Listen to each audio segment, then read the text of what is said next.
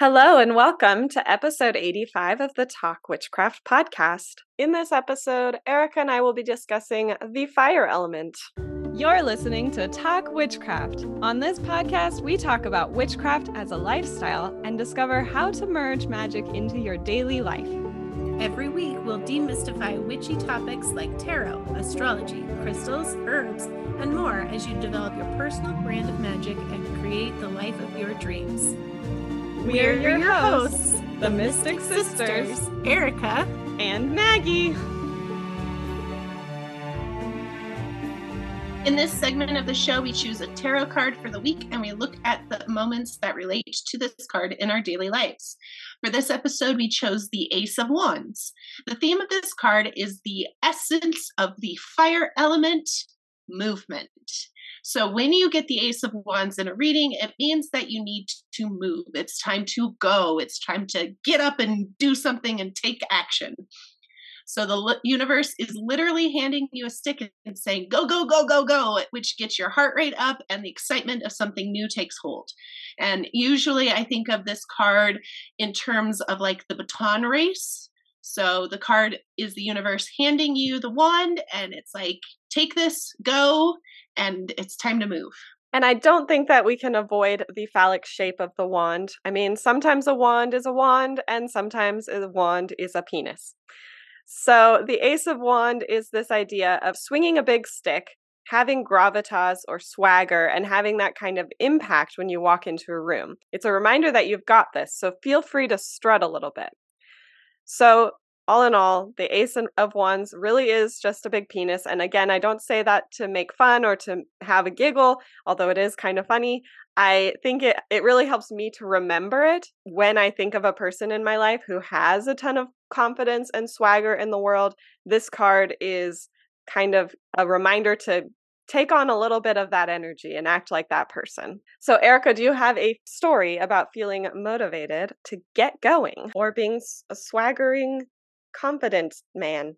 So I, for a while, have not been feeling comfortable in my body, not feeling comfortable in the way that clothes are fitting me, not feeling comfortable in the way that my body looks, and knowing that I'm out of shape because I start breathing hard just going upstairs, and things are just with my body are not in a place where I want to be. So what kind of was my Ace of Wands moment for this was I'm making a Zelda cosplay. I think I talked about it on the last episode. And I was trying on the part of the shirt that I've gotten complete just to make sure that everything's kind of laying in the right spot. And I have a little bit of a worry that once I put the zipper in, it won't fit. And so that was my Ace of Wands moment of saying, this is unacceptable. I'm working really hard on this cosplay. It should fit because I picked the correct size for my body, but the fact that it's not fitting is making me feel even worse about my body. So TikTok made me buy it, and I got one of those infinity hoop things that is like a hula hoop, but it's tight on your waist and it has the weighted ball that goes around it. And you just kind of shake your hips. And their promise is if you do it for 30 minutes for 30 days, you'll lose 1 link, which is equivalent to 2 inches on your waist. So I bought it. It's being delivered today. I'm really excited about it. And I'm going to get in shape because I'm going to Costa Rica. And I have this cosplay that I want to wear, and I'm not feeling good in my body, and I want to feel good in my body. I know it's not about like weight, but it's just about feeling good.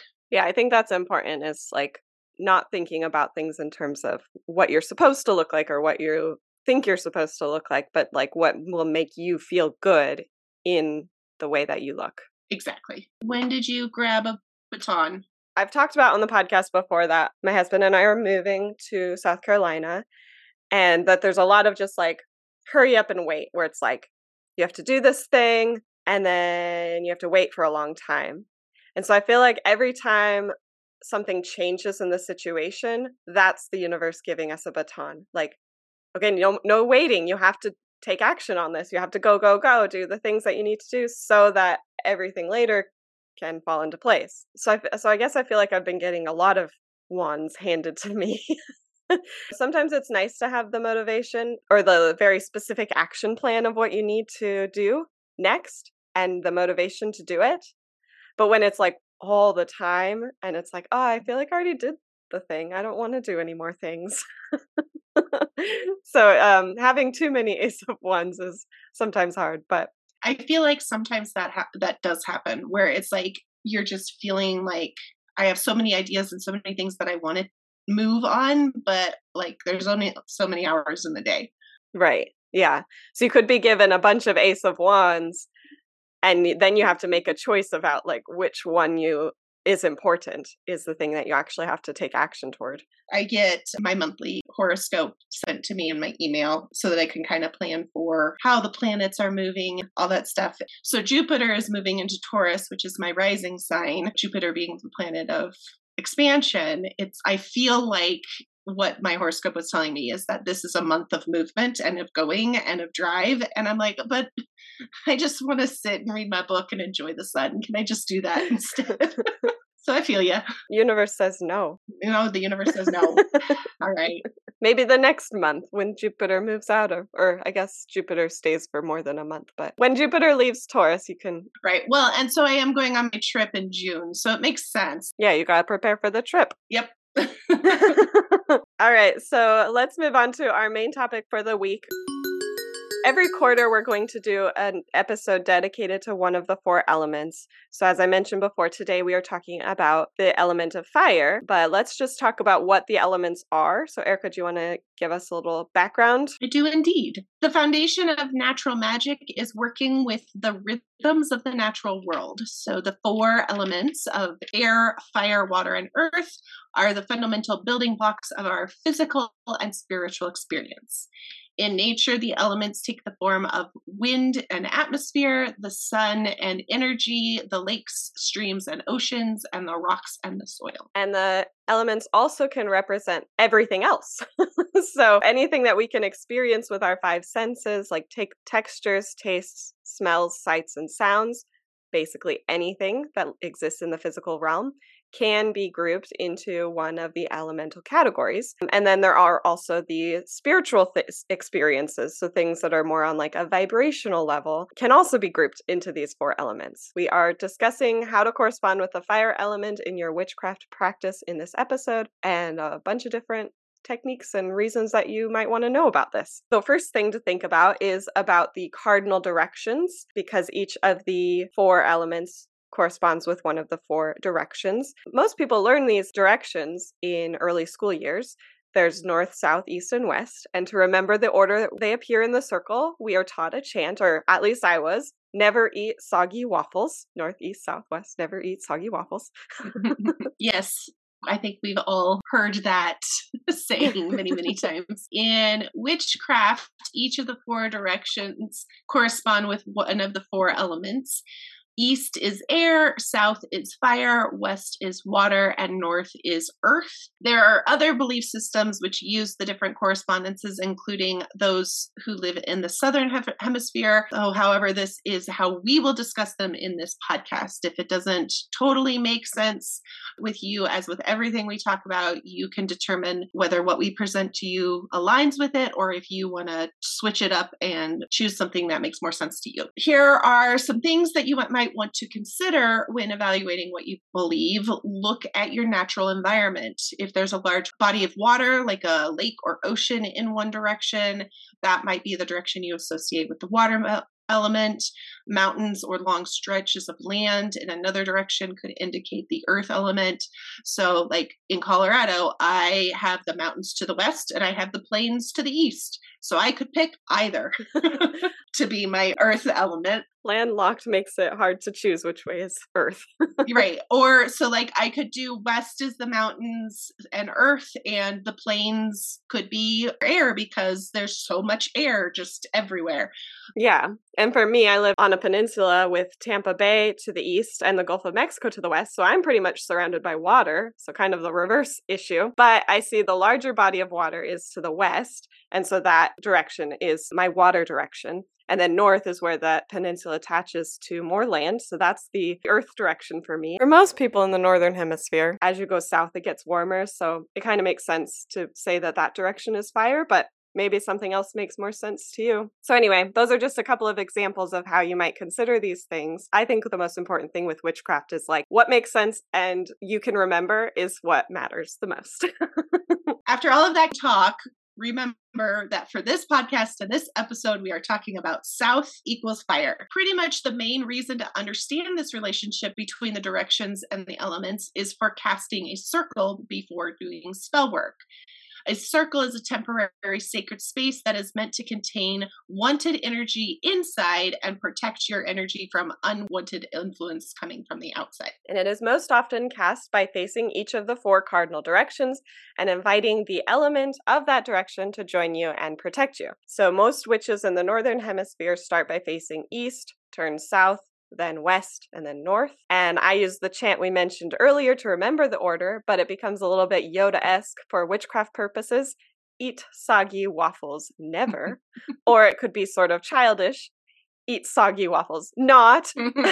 Yes, and the reason for this rotation is due to the way energy flows in the northern hemisphere, which is clockwise, and in the southern hemisphere, you would reverse this order, east, north, west, south. What would that be? Eat, not waffles, soggy.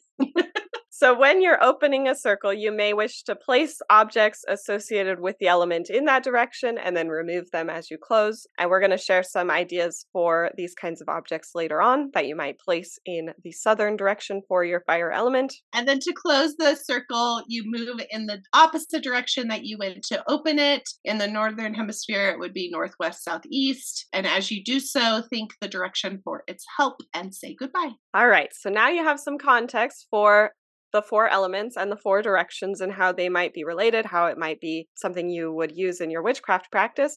So let's talk very specifically about the fire element. The fire element is one of 2 active elements. The other one is air. Fire rules over the physical energy like heat and light, as well as all kinds of activity, leadership, and power. When doing spell work surrounding these concepts, it would be good to correspond with the fire element. The body parts that are associated with fire include the energetic aspects of the body, such as willpower, movement, and body heat. And the sense of sight is also associated with fire. There are 3 zodiac signs that are associated with each of the elements. The ones that are associated with fire are Aries, Leo, and Sagittarius, and these fire signs represent 3 different states of the fire element. So if we start with the cardinal sign of Aries, this is the spark when the fire is first lit. The fixed sign of Leo is the sustaining flames of a wildfire or campfire. And the mutable sign of Sagittarius is the coals. They hold the essence of the fire, but they are ready to transform into something else. And before we talk about more ways to work with fire, let's hear a word from our sponsor. Triora, Italy, has been given the nickname the Town of Witches to remember the witches who were burned here. We invite you to visit the site and learn the history of how bad weather or poor crop yield led to a famine and desperate citizens seeking out someone to blame, witches. Discover the full gruesome story at the Ethnographic and Witchcraft Museum, which is dedicated to the agricultural and rural history of the region with a focus on the witch trials. Take a stroll down the cobbled streets and look out for signs of witchcraft, markings, statues, and carvings. Purchase your witchy souvenirs and tour the haunted homes of accused witches. Go hiking in the surrounding mountains where you may meet a fairy or 2 and discover the alleged location of ancient satanic rituals. Triora is the Town of Witches, a hot spot for spooky festivals, mysterious potions, and lessons about what a witch truly is. Come one, come all. And now back to your regularly scheduled programming. As previously mentioned, south is the direction that corresponds with the fire element. You may wish to represent this element on your altar by placing an object associated with fire at the south point of your altar and or when casting a circle. Here are some ideas of some fiery things. You could put something that is red, orange, or bright blue in color. A wand or a tarot card from the suit of wands. A bowl of ash or matches. Rocks that are associated with fire, like red jasper and lava stones. A statue or symbolic representation of the sun or fire. Candles or incense. That's my favorite one. It feels like the most obvious. Yeah. Fire is also associated with the season of summer. And so throughout the summer season, you may wish to focus on connecting to the themes of fire. If you recall from our Beltane episode last year, Beltane marks the first day of summer for many witches. Hooray! We're recording on Beltane, so Yeah. Happy summer. Happy summer. Many of the materials associated with Beltane, Letha, and Lunasa are also associated with the fire element. For example, sunflowers, lemons, emeralds, and citrine. All right, so now let's talk about some specific activities and spells you could do to work with fire. First idea, you could write sigils, names, words, runes, and so forth that represent whatever your intention is and burn it because of the fire. In order to burn things, you have to have fire. Yes. You could do this process to manifest or to banish, depending on your intention. So if you're banishing something, just make sure that you remove the ashes from your home promptly. I like to flush them down the toilet, send them to the sewer. That's a good way to banish, but you could also bury them in your trash or anything like that. If you're banishing, you don't want to let them free on your property. You want to take them away from your property because that's not really letting them go. It's not banishing them. They're still here. Exactly. I often, if I can't put it in the trash can or I don't flush it down the toilet, sometimes I'll just take them to a remote space because I drive around in all different types of remote spaces and kind of dump them out, and then they're just not on my property. It's like with a mouse. When you capture a mouse, you're not supposed to let them go outside because they'll just come back in. You have to take them like 20 miles away. So the main thesis of today's episode is that banished things are nice. Yeah. All right, what's another idea? You can light a bonfire and dance and sing around it either by yourself or with your loved ones to raise the energy of the season and the fire and all the stuff. You can gaze into a flame and practice scrying. So this is where you let your eyes become unfocused and you look at a flame and you start to pay attention to what kind of shapes appear in the flame, in the really like clear part in the middle or the orange parts or any part of the flame that you're seeing things appear. Even the smoke, if you see runes or if you see words or symbols, that's what scrying is. And then you interpret what those symbols mean. You can practice candle magic. You could practice sex magic. You could also carve wax figures to represent someone or something you want to banish or bind, and then burn it with your intention. And again, removing your banished things from your property. And you could write wishes on bay leaves. Bay leaves are associated with witches. So if you write your wishes on the leaf and then burn it, it will manifest the wish. Put it into like a spell jar or something, keep those ashes. You can also cook with fire using a campfire, grill, or stovetop. Fire! Fire! And now one other thing that you might want to do to really connect with fire is to kind of imagine yourself as fire or really notice how fire shows up in your day-to-day life. And so one thing that you can do is to go outside on a really sunny day, and really notice the feeling of that sunshine warming your skin and how the light filters through the leaves, and reflect on the difference between the sun and the shade, and that's fire. I actually did that this morning. I was channeling cats. There was a sunbeam coming in through the window and I was just standing in it and like warming my toes up. Aww. And I was kind of in the middle of everything. And so people were walking by me and I was like, I'm being a cat. Another thing that you can do is to turn off the lights in your home and then spend the evening in candlelight or sit by the lit fireplace and just kind of take in that natural light and natural fire versus the electric kind. You could do scrying with this as well, but with the shadows. You could also eat spicy food because a lot of spicy foods are associated with fire element. and visualize the heat of your breath as fire as you exhale, like you're a dragon, you may get heartburn. So just embrace it because that's fire. That's the fire element in your body. And then, take some initiative to finish those neglected projects and do it with a fiery ambition. I'm going to do this. Feel that spark in your veins as you burn through all of the things that have been weighing you down. I heard a spectacular idea of writing down all the things that you have to do, all of your tasks, and then using a D20 to roll like you would in a D&D game. And then whatever number you get is the one that you have to do. And I'm all about it. That's such a good idea. I was also thinking as a fire exercise to write down everything you have to do and then visualize yourself as a bonfire and burn the list. Ooh. And that's you're setting the initial spark to do the things. Yeah. And then after you do all of the things, you could actually burn the list. Yeah. And then get rid of the things. Get rid of the ashes because you're banishing them. Right. Away. Get rid of the mice. Or use the ashes for a future spell where you're focused. Because, hey, I did all these things. The ashes have all the energy of me having done them. Completing. Mm-hmm. And so I could channel that energy for a future to-do list. Isn't witchcraft fun? You can do so many things with it. So many things. And one final idea is to observe other unexpected forms of fire, like electricity, the twinkle in somebody's eye, the warmth of a snuggling body like your cat, the passion that you feel from somebody speaking like a motivational speech or something like that. And maybe you have some other ideas for what an unexpected form of fire might be. We had, oh my gosh, speaking of electricity, we had the craziest lightning storm on Saturday night. It kept us up really late because it was just so bright. It almost looked like daylight every time a lightning struck. Wow. Yeah, it was crazy. I was playing a video game and got struck by lightning in the video game. Oh, I was like, I thought you really did get struck by lightning. I was like, why wasn't that the first thing you told me?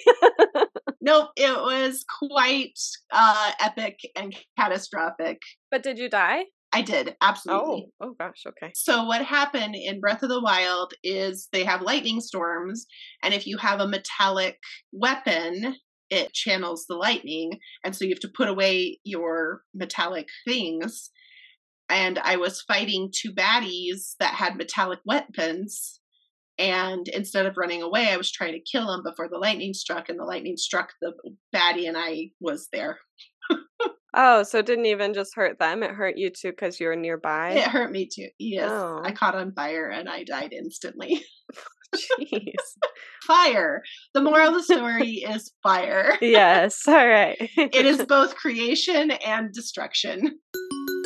This episode is brought to you by Fire Agate. Fire agate is brownish red, orange, blue, and green. Its appearance is swirling, luminescent, and it's a smallish stone. It's obtainable from specialist stores, and it is usually sourced in the United States, Czech Republic, India, Iceland, Morocco, and Brazil. Fire agate is an active stone that corresponds with the fire element, the planet Mars, and the zodiac sign Aries. It is most commonly used for protection, vitality, and for spiritual growth. I think fire agate is a really good stand-in for fire in any spell. Like if you, for whatever reason, can't have fire, an open flame in your home, maybe if you live in a college dorm room or an apartment building that doesn't allow fires, or if you're afraid of fire or anything like that, I think that fire agate would be a really good thing to use in its place. You could visualize that it is burning things. It wouldn't obviously actually burn things, but it could be a visualization where that thing is destroyed or manifested or whatever the intention of the spell is. Yeah, and I think too, like because of its swirling colorfulness, you could even use it as like looking into a flame and just like see what you see within those colors. Yeah, for sure. It's got a lot of depth to it, so it'd be good for a scrying surface. So anyway, it's a very versatile stone.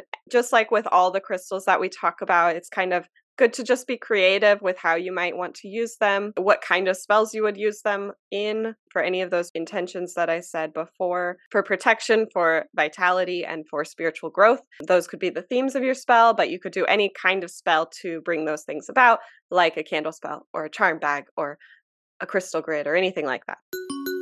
Next week, we will be looking at our lives through the lens of Othula, which is a rune that represents inheritance. The symbol of this rune looks like a knot tied together to show the symbolic connection that we have with our ancestors and with the ancestral home of our ancestors.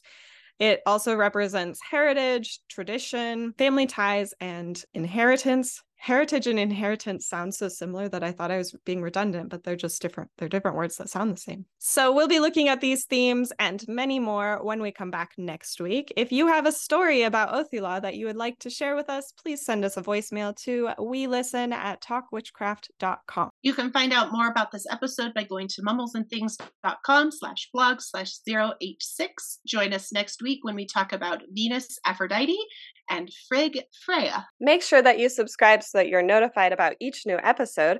And to help other witches find this show, please leave us a 5-star review wherever you listen to podcasts. You can also find us on Instagram @mumblesandthings. And if you have any other tips to add, tell us about it in the Talk Witchcraft forum in the Mumbles Academy community.